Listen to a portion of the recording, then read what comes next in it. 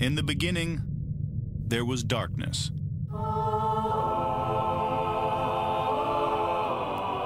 Then, there was Paul Brown. Paul Brown transformed the game. Hello, Paul Brown here. Welcome to the first ever International Browns podcast. London calling to the faraway towns. Now war is declared. Good morning, Cleveland.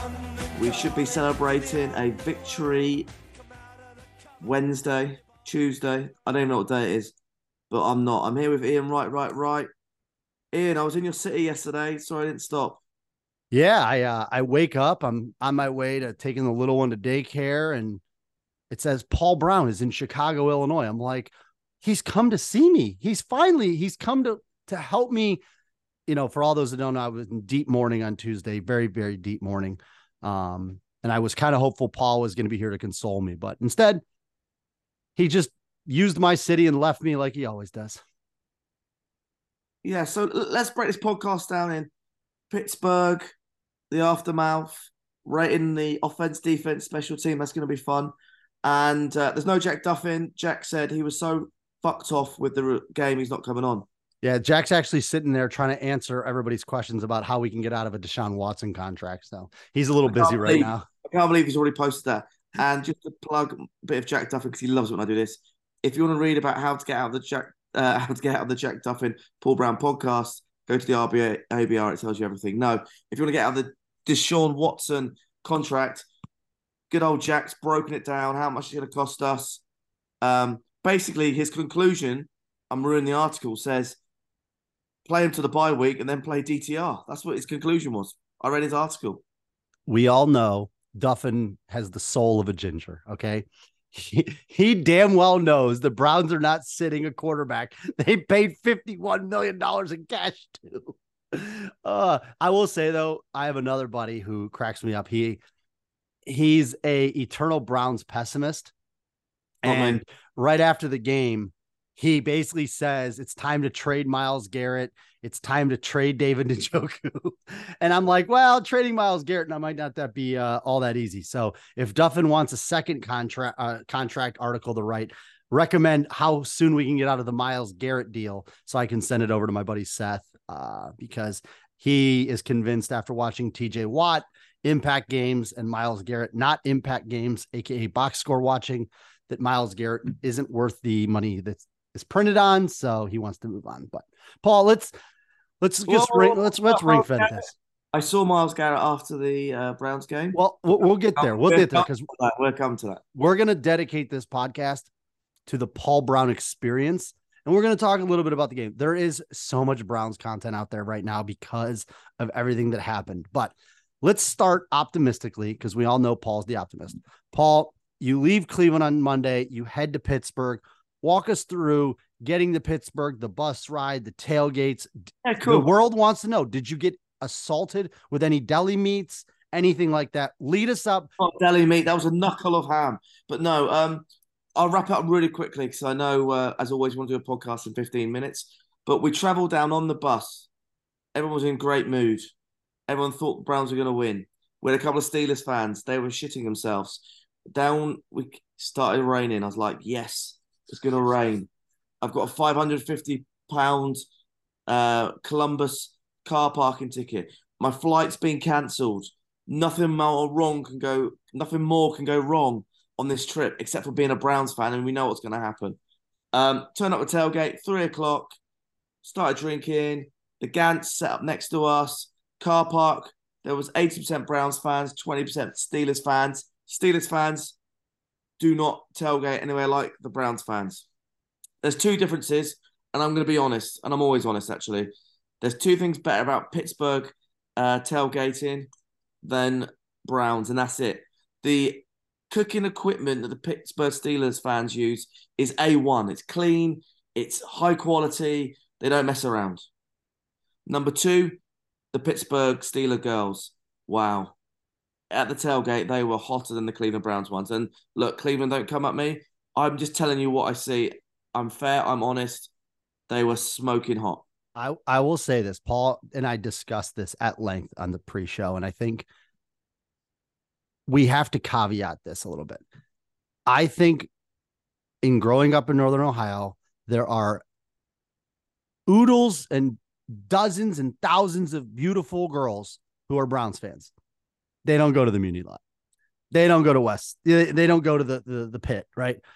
All of the attractive girls in Cleveland have a little bit more of a highbrow standard, like you mentioned about the tailgating equipment. So, Paul, over the years in the Muni lot, men have dunked their head into buckets of urine. They've vomited all over themselves. They've shit themselves. They've pissed themselves.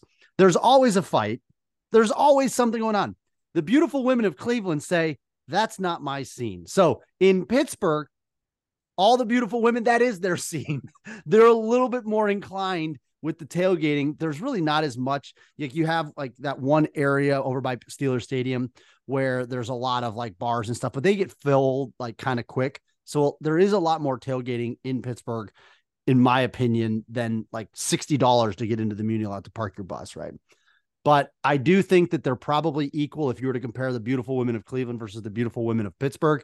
However, the beautiful women of Pittsburgh end up at tailgates. The beautiful women of Cleveland don't. So your statement is true. At the tailgates, the women are probably better looking. We understand that the other 50% don't have their teeth and can't spell, but that's fine too.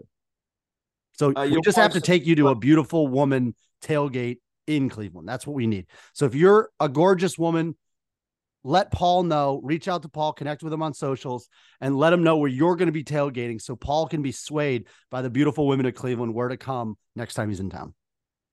And you have married a Pittsburgh Steelers fan who is a fan of the show. So let's not get into too much detail about the women difference between Pittsburgh and Cleveland. But anyway, back to the Paul Brown podcast. It's a Brown podcast, not a Tinder Hinge podcast. So went down to Cleveland, set up tailgate, started drinking. Everything was great. Interesting story.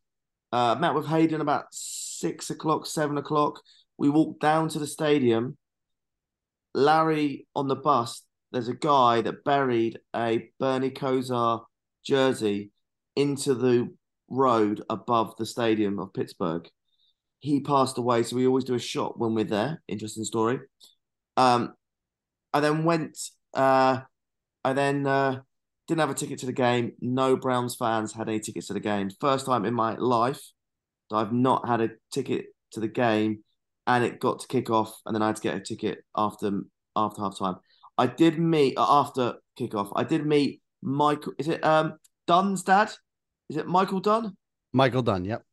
I met his dad. Interesting fact that you don't hear on any other podcast except for the Paul Brown podcast is his grandparents met in London.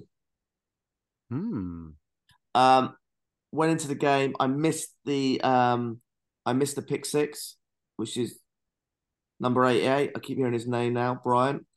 And then sat down behind the end where the stadium was. When I say stadium is, there's an open end and a closed end. I was in the closed end with the stand this time. And I've got to say, the atmosphere was electric. It was, I've probably been to, I'm going to say 20 NFL games, maybe 30 NFL games. It was the most electric I've ever been to an NFL game. Yeah, I mean, at the end of the day, I know one of the reasons the Browns rivalry with the Steelers is so relevant is because the fans are similar, right? In terms of nature, in terms of passion, in terms of dedication. They're as passionate about the Steelers as we are the Browns, right? So if you go to a Browns Monday night game against the Ravens in Cleveland, it's going to be electric. We get that. I will say though, Paul, like you sit down, you're all hyped. I told everybody going into this kickoff, something seemed off. Browns -1 made no sense.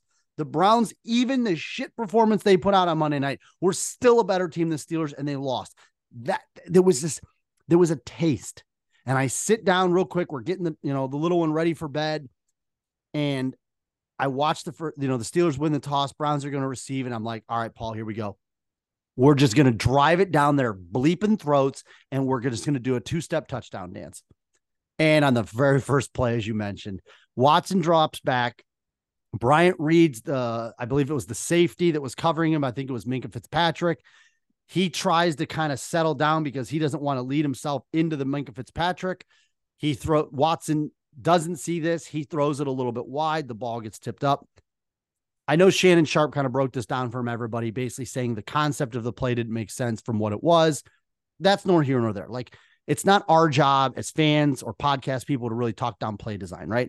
At the end of the day, there was a miscommunication between quarterback and tight end. That's for them to figure out. I don't know if it was Watson or Bryant.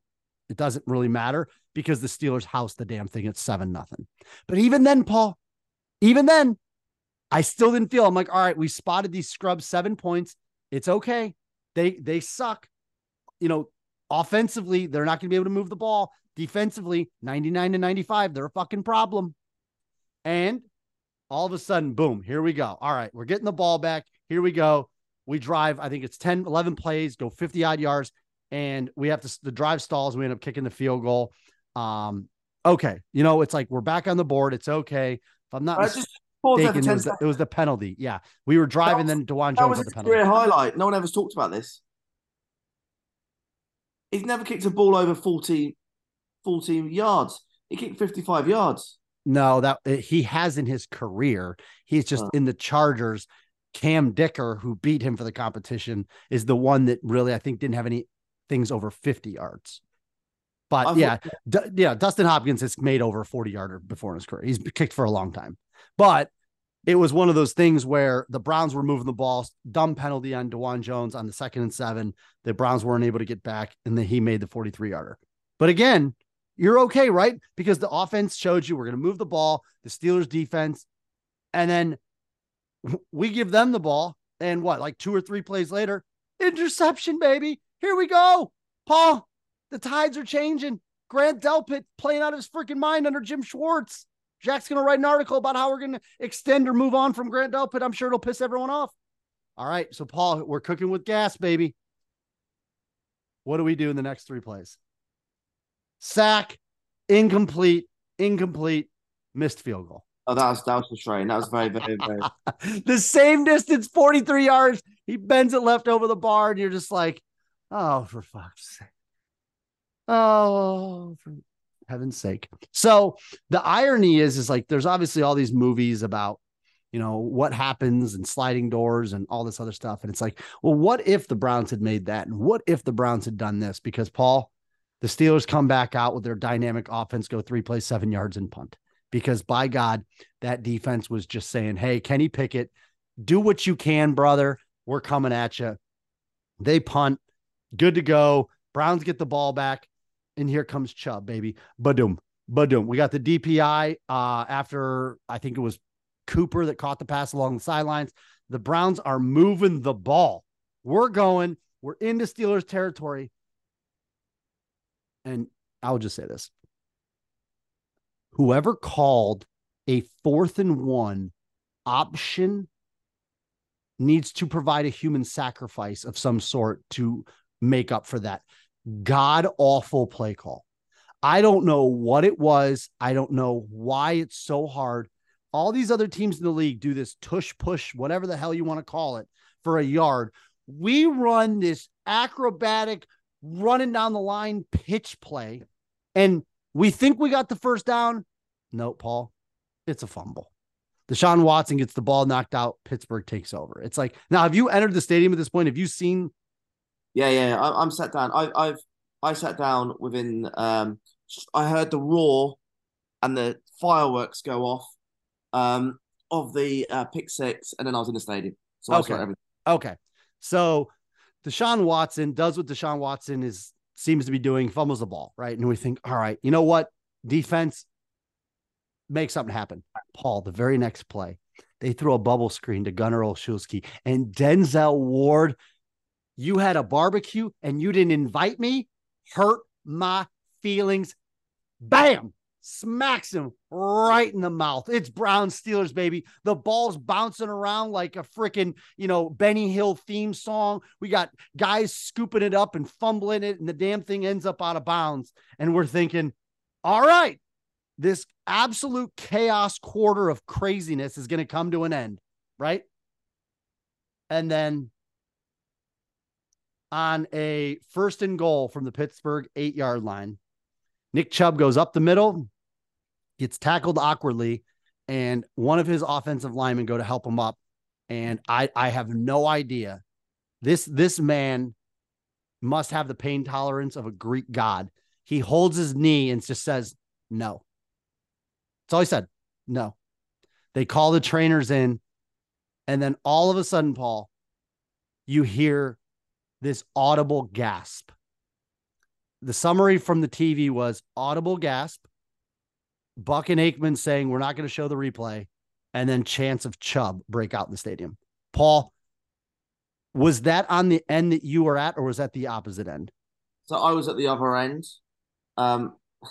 Classic. Look, it's an open podcast. I'll tell you how everything is. I don't hide things. I text the group saying, nah, he'll be okay, dead leg. Because I saw the replay on the screen and it didn't look that bad. Honestly, like what I just saw Chubb flying and getting hit. I didn't see his leg get caught underneath on the big screen. Obviously, all of the crowd did, which made that noise. I didn't just clock that a little bit there, so I thought, he'd be all right and he'd be okay. Anyway, I watched it on my phone and I was like, that looks like a clock gone wrong. That leg is in a place where it shouldn't be. Yeah, and listen, there's some people out there that have the stomach for that stuff. It took me about a day to see the fall. I kind of knew what happened. We've seen injuries like that. I was actually in Arizona when Willis McGahee got his leg hit. I think it was by Will Allen, if I'm not mistaken. And I was about 8 rows off the field. So when you see something like that happen, right, whether you're close or not, you're in the stadium. Paul, what was the energy in the stadium like right after that? Because the Browns scored a touchdown on the very next play. Look, he got a standing ovation. No, up to this trip, I've always given Steelers fans a hard time, but actually this trip, they've been really nice. So my view of Steeler fans has gone the other way. Standing ovation, calling Chubb's name when he went off. That was nice. Yeah, we got the touchdown. Game on. One thing I want to say for the record for the Chubb, his family have always been really nice to me. I've been in the Chubb box watching the game. I've met his mum, his dad, his brother, his nieces. So, I'm Team Chubb, don't get me wrong. But I have got a bit of an NFL mentality of next man up straight away. And yes, it was awful. Yes, it's awful that Chubb's out. But this is the NFL. I was very scared at the start of the season that we had no injuries. Now we've got a killer injury. And every other team in the NFL has serious injuries. Okay, Conklin and Chubb. But it is, I'm afraid to say, part of NFL injuries. And I know it hurts, but it has to be next man up. It's part of the game. Let's go again. And it couldn't have happened to a nicer guy. I get that. But, yeah, devastating news once again. But next man up. And I thought, honestly, when Ford had number 1 running back, he looked good. And a different player to Chubb, 100% yes. But, he took it all the way down to the 1 yard line, which I was absolutely buzzing at that point.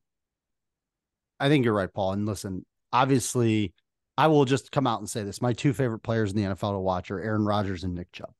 I could watch Aaron Rodgers throw a football all day long. I just love his toughness, his grit, his ability to do things with a football that most quarterbacks can't do. I say the same thing about Nick Chubb. I know a lot of people like the fact that he's kind of like this, silent but deadly running back. But you look at a guy like Nick Chubb, and anybody who's been in a locker room, you will not find a player that's, more well-liked than a guy like Nick Chubb, because behind the scenes, he's not a mute, right? He talks to his players, his teammates, he's friends with guys. Like, he's not the guy the media is. He's just smart enough to know, like, I'm going to do my talking on the field and I'm not going to do my talking to the media. So when he went down, I was in a very much like a comatose state. Like, obviously Jerome Ford scores a touchdown the next play. I didn't move. Like, I was deep down happy. Obviously the Browns scored, but like my wife and I just kind of sat there like, what just happened? Obviously she had Nick Chubb on her fantasy team, so her implications are a little different, even though he's on mine too. the energy was gone. And I actually give Deshaun Watson, I give Jerome Ford credit because being able to regroup that fast and actually perform on the next play was actually pretty impressive. But now there's two conversations. There's Nick Chubb, the human, and he didn't die, right? He had a bad leg injury. If I see Nick Chubb, I will give him a very warm embrace and just say thank you, right? Because could it be 6 months? Could it be 12 months before we see him, in a Browns jersey for anything again? Yeah, it could be.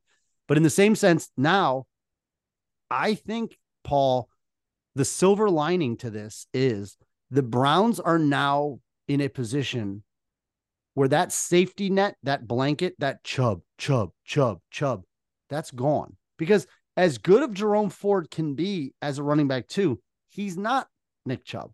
He's not Christian McCaffrey, right? The Browns on offense need to come up with their identity. And we're going to talk a little bit about it because we're not going to spend too much more time belaboring on the game, but we're going to talk about how the identity now shifts from number 24 to number 4. And you're right. It is the next man up, right? DeJuan Jones stepped right in for Jack Conklin, and he tried, right? He didn't dominate. He tried. He did okay. He's learning. Hey, mate. What? His ratings were good. Not so great on the run side. But again, your first NFL start in Pittsburgh on Monday night. I mean, you talked about the electric, and he's played at Ohio State. It's a different game. And just, you have to reset expectations, right? When Jack Conklin's in there, I have an expectation level of this. With DeJuan Jones in there, I have an expectation level of this. Now, the Browns, obviously, in this case, will wrap quickly up on the game because I want to talk overall about our hierarchy. I want to get your opinion on the team. But the Browns, in this case, go up. They get the 2-point conversion. They now go up. I believe it's 11-7 or 11-3, whatever the hell it was at that point. Yeah, it was 11-7 because of the touchdown. Then it was 14-12 at half, or no, 16-14. Hold on. Yeah, my view. We're just talking about something else. But either way, so we go. I was looking at a headline that just popped up on the Browns, and we'll talk about that as well. But we go into the second quarter. The Browns offense kind of dies out for the first few possessions, right? Because you're adjusting on the fly. You're getting guys back into their heads, into the game. Minkah Fitzpatrick was on the sidelines vomiting. So it's 16-14 Pittsburgh going into halftime. The Browns come out in the second half, march right down the field on their first possession, score a touchdown. It's now 22-19. The Steelers obviously got a field goal. And you're thinking, okay, let's just run this damn thing out, right? Let's just run it out. Let's just control the ball. Our defense, other than the long touchdown that they got, which was a gift from the gods because of a blown coverage, they can't do it. Watson gets strip sacked. Steelers get their second touchdown. Steelers offense scores 12 points. Steelers defense scores 14 points. That was pretty much, the game. Watson finished 22 of 40, 235 yards, a touchdown, an interception, and a fumble.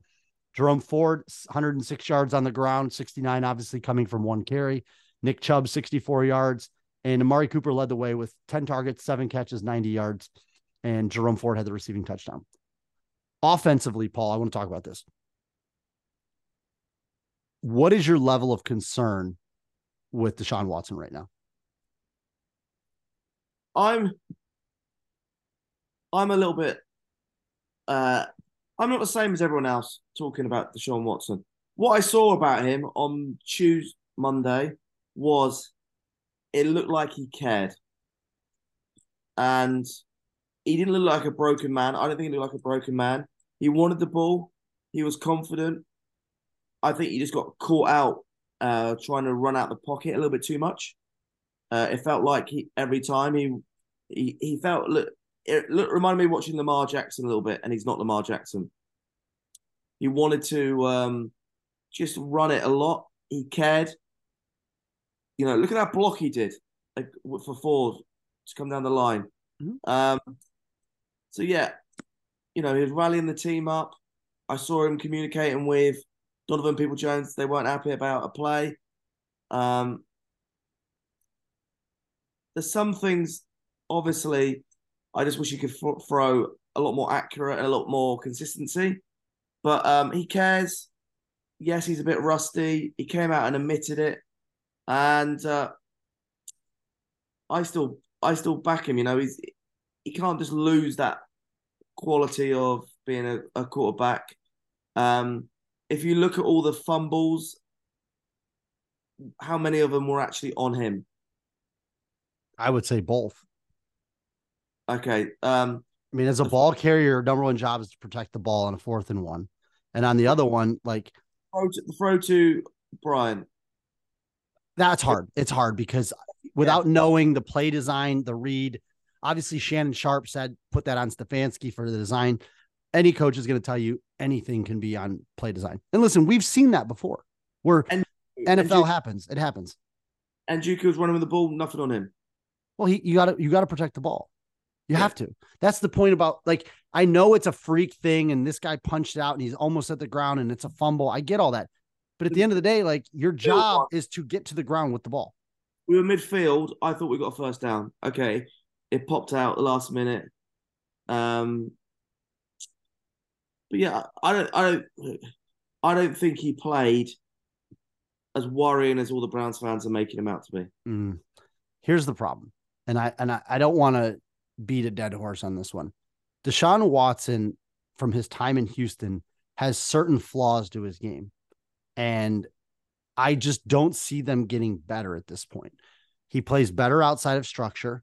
He needs to be on the run a little bit to kind of make plays happen. His accuracy is inconsistent. And ultimately, you made a valid point, Paul, about his mobility. And I think that's a lot of times these guys have always been the best athlete on the field, right? And when Deshaun was younger in his early days in Houston, he could evade a little bit more. To me, he looks like he's a step slower, partly maybe because of age, partly maybe because he had time off. I don't know. But Deshaun Watson at this point, his agility doesn't look quite to what it was in Houston. Also, he looks panicked. Like when Stefanski's drawing up plays, and I know that it's always easy to blame the coaches. I get it. But for this topic, we'll talk specifically about Watson. He just looks so unsure of himself, right? He looks unsettled. He looks like he's thinking too much. Deshaun Watson's at his best when he's not thinking about what's going on. He's just reacting. It's such a muscle memory thing that he can make those throws on the run. Like in the game, you're going to see, Paul, he's going to make 1 or 2 throws. You're like, holy hell, that's Rodgers-esque. And then he's going to make some throws. You're like, that looked like Jordan Rodgers. And if Deshaun Watson mentally can't have, the resistance or the forethinking to block out the people like me, the people like, other people online that are going to have things to say about him, he's going to struggle. So he's got to embrace the aspect that he's not going to be well liked outside of his locker room. And he has to channel that into a frustration and an energy and a passion. Say what you want about Baker Mayfield. Nobody ever said that guy played with a lack of passion. And right now, Deshaun Watson needs to find that passion. He needs to fire up. He needs to get going, right? I don't mean get going at the refs. I don't mean get going by grabbing face masks and ringing guys around. That's not getting going, right? That's not passion. That's stupidity. And the identity of this team moving forward is going to fall on the back of number 4. And he now does not have the ability to turn around, hand that ball off to Nick Chubb to win games. The $230 million quarterback needs to win football games. There was a little bit of a mockery earlier last week with Jake Trotter and Rizzo and Hammer, where they were saying we need to hold the picks and the money. You're damn right we do. You gave up 3 first-round picks for this guy and gave him the number 1 guaranteed contract in the NFL. He's got to win a game. He's got to take the team, say, guys, Chubb's out, get on my back. I got this. I'm Deshaun fucking Watson. I'm going to make this throw. I'm going to hit you, Cooper, across the middle. I'm going to hit you, Marquise, go deep. He's got to pick it up and win a game for this team. And it needs to start on Sunday, because if they go 1-2, Paul, and they lose to the Steelers and the Titans, this season's going to unwind quick. And I know Jack kind of tongue-in-cheek talked about DTR after the bye, but Paul, Deshaun Watson's going to be on this team for a minimum 2-3 more years. They got to get this guy right. And to me right now, I think it's between the ears.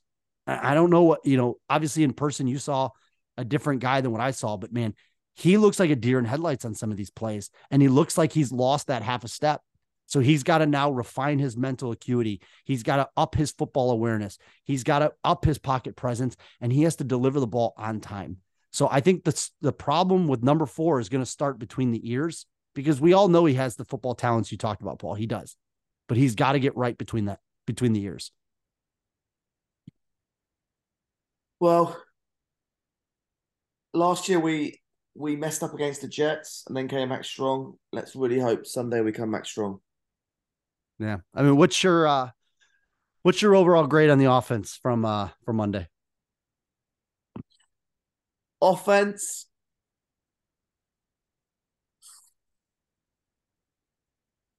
So many fumbles, so many penalties. 3 lost fumbles and a interception.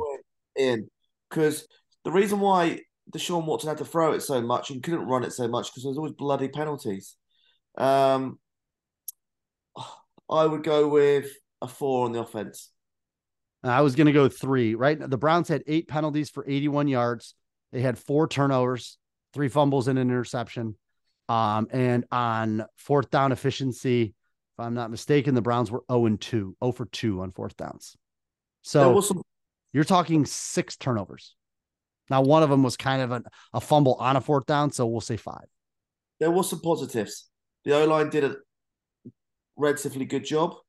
The Njoku, besides the fumble, looked very powerful, very strong.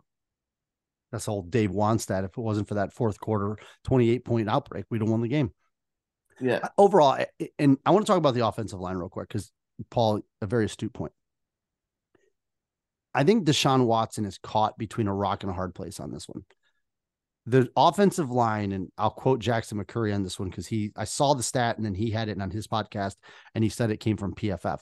That Deshaun Watson, out of the NFL quarterbacks from Monday, he was ranked number 6 in terms of the most allotted time in the pocket to throw the ball, which says that offensive line is doing its job. And obviously we know it's stronger in the interior than the edges, which is, to be understood.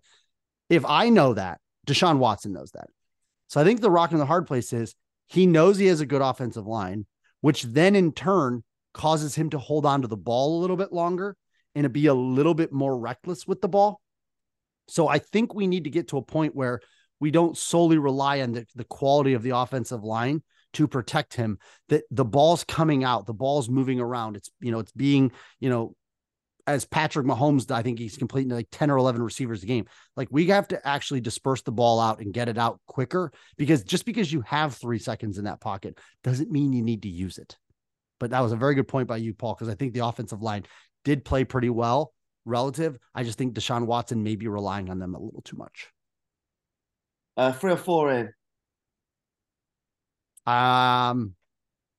They scored 22 points, 1 missed field goal, which we'll talk in the specials, and a 2-point. If you want to go 4, we can go 4. My initial gut was a 3, but at this point it's a failing grade. So we'll give them a 4, which is a little bit higher of a failing grade.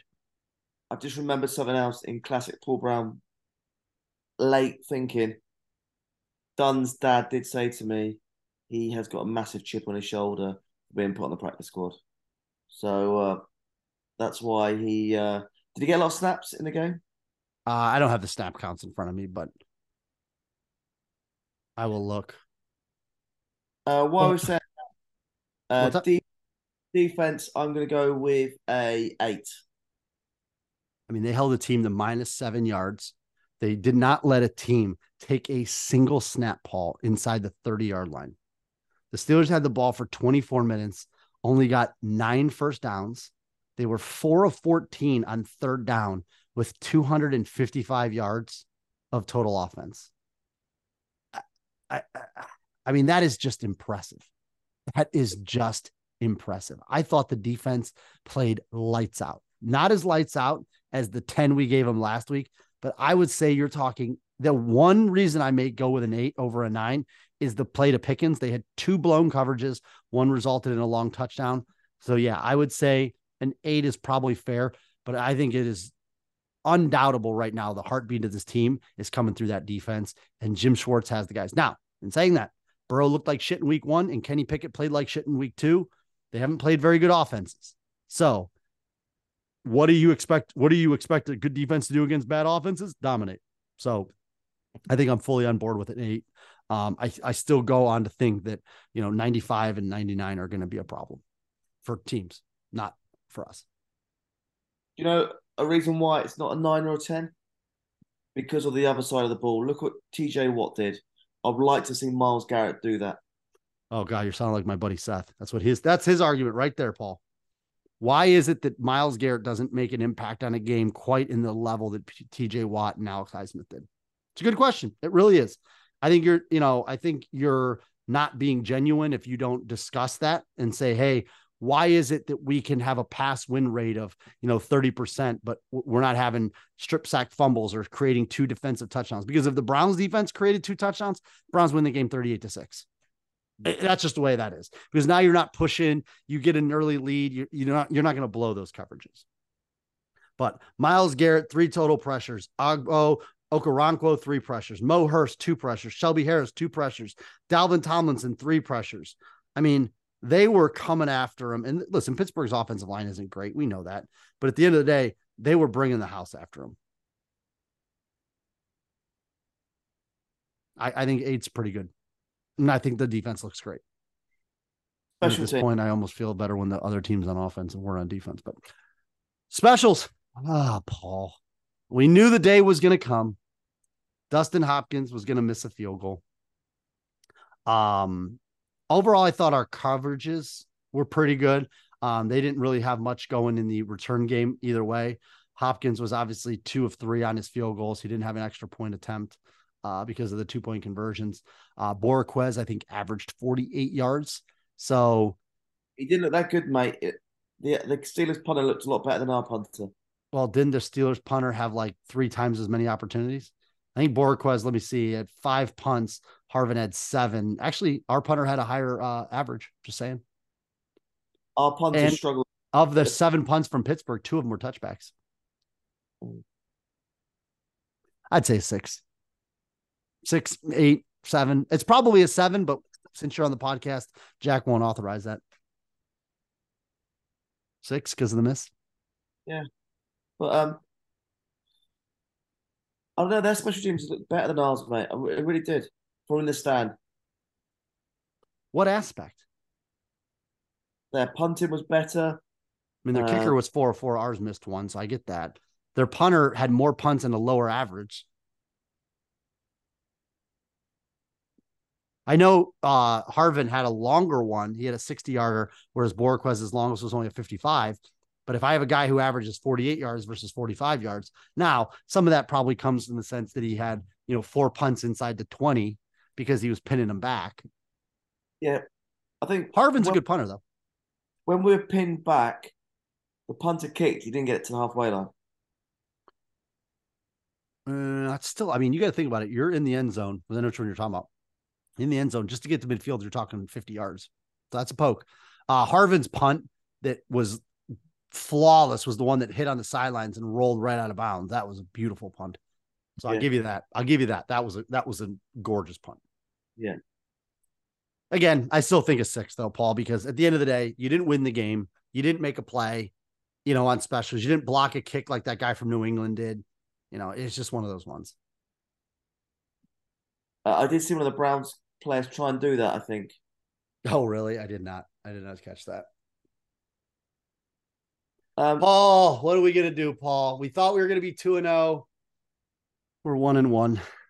That's the other problem, is that everyone just assumed that we're going to win this. I kept on telling people, this is a local derby. I've been to that stadium now 4 times and seen 4 losses. The stadium is electric. They say Cleveland sucks. Mate, they love playing the Browns like we like playing the Bengals. So strange. 21-1 in their last 22 games in that stadium. And a draw? Was the tie in Cleveland or was the tie in? Good point. I don't know. Pittsburgh. Yeah. I think it was in Cleveland. It was on that really wet, shitty day. It was a week 1 game in Cleveland that we drew. Yeah, 21-1.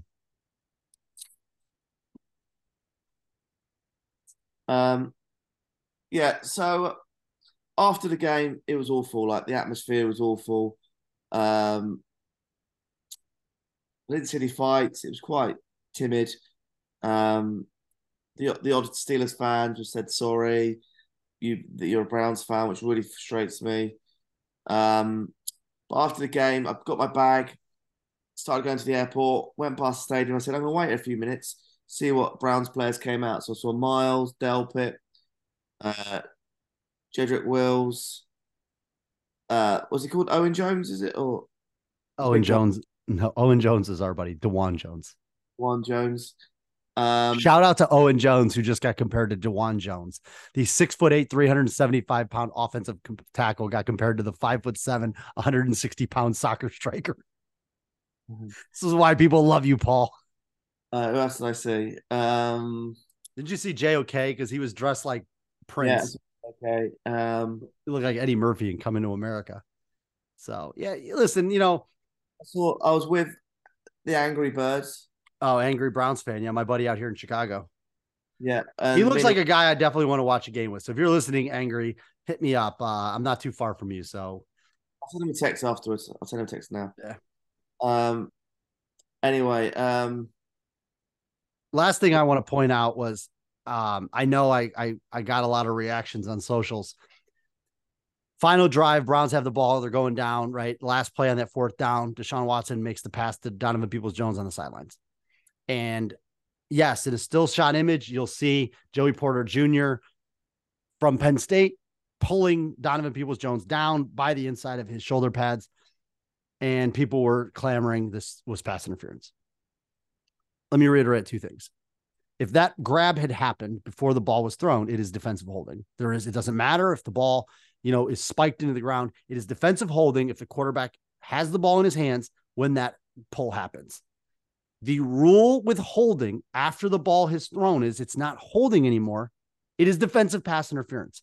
Defensive pass interference is when the defending player hinders the offensive player's ability to catch the ball. If the ball is thrown 4 yards out of bounds, he's not hindering his ability to catch the ball because it's a shit pass. Yes. Has that been called against the Browns before? Yes. Did Mike Williams grab Greedy Williams and throw him out of the way and somehow Greedy Williams got flagged? Yes.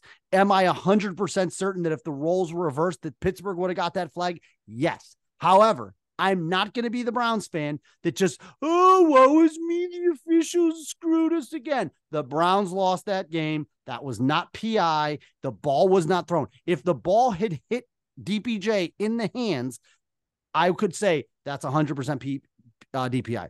The ball hit the coaches that were standing on the opposite side of the coaching box. He couldn't even get 2 feet inbounds when he was being pulled into the field of play by the defender, and he didn't get his hand on the ball. So guys, instead of woeing about the officials, let's just figure out a way to get Watson's mind right so he doesn't look like a 45-year-old slow man out there who can't hit the broadside of a barn. That's all I have to say.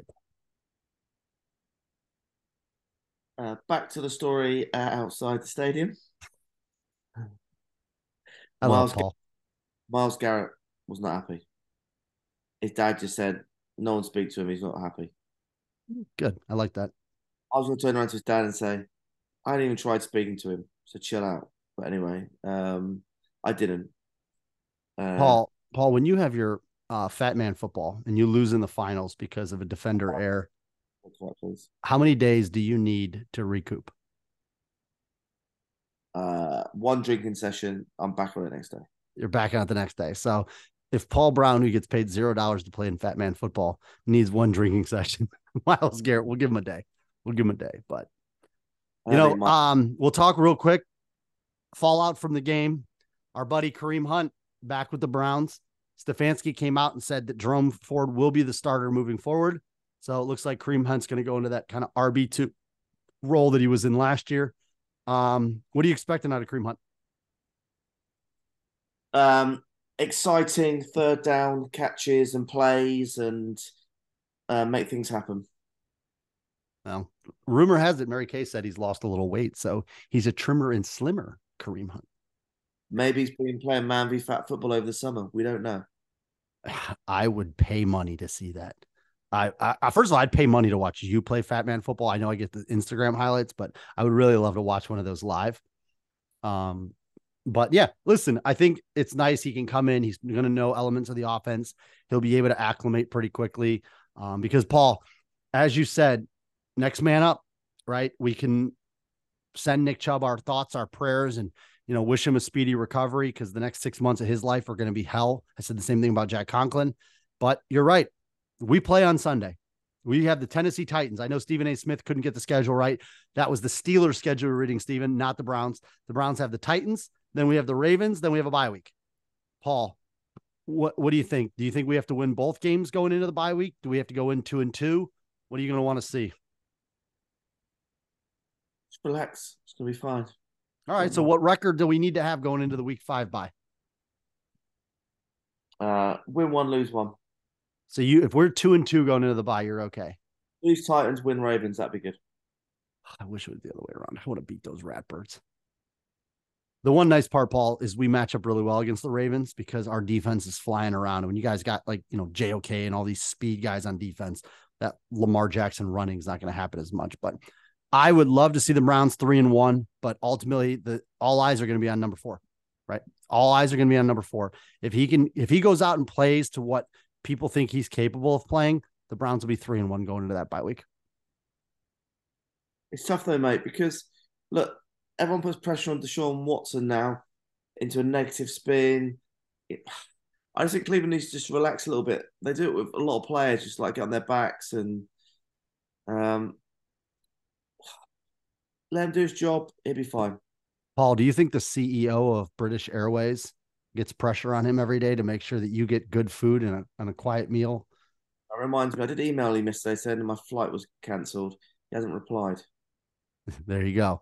Deshaun Watson, when you invest the assets you do, I'm not being hard on him, right? He doesn't listen to what I have to say. He doesn't listen to what you have to say, right? He has to answer to the guys in the locker room.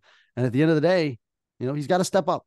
And you can blame the haters and the doubters and all the 1%ers and all that other stuff. I get it. But, ultimately we got to be better. That's what it comes down to. And, I think we're going to have Duffin on later this week. I know he's probably going to have a couple more articles on how we can fire sale the most expensive roster in the league. Well, like that, please go to the OBR and follow OBR_Jack Duffin. And if you're not following him on Twitter, @Jack Duffin, as one Browns fan, Grant Puskar, or whatever the hell his name is. I don't know. Sorry, Grant. Don't know. You don't know nothing about you. But he was so salty. Jack wrote that article. Jack's like, I just do what the fans tell me to. The fans wanted to know. He's a man of the people. Paul, Jack, do you think we're going to go back to 2019? Most hated person in the world. Do you think we're going to go back to 2019, 2020 Jack Duffin when the world unites against him because he's not going to want to give Nick Chubb a contract extension? No, it's fine. Paul, we can only laugh because if we didn't, we'd cry. So, we got a game on Sunday. It's Wednesday. We got a game Thursday, Friday, Saturday, Sunday. 4 more sleeps. Game on. Absolutely. I think, Paul, it's about time. We're gonna have to reach out to the Hoff. We're gonna have to reach out to Joe Thomas and just find out the change between Nick Chubb, Jerome Ford, offensive line. We're gonna need a little bit. He brings positive, good energy. Let's see if we can get him lined up over the next couple of weeks. I need to hear the soothing tenor tones of Joe Thomas. Okay, cool. I'll get him on. All right. On that note, Paul, we're gonna go back. We're gonna finish dominating Hump Day.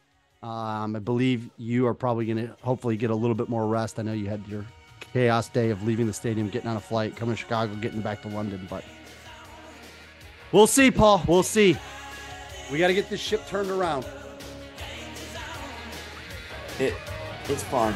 No problem. Right. Go Browns.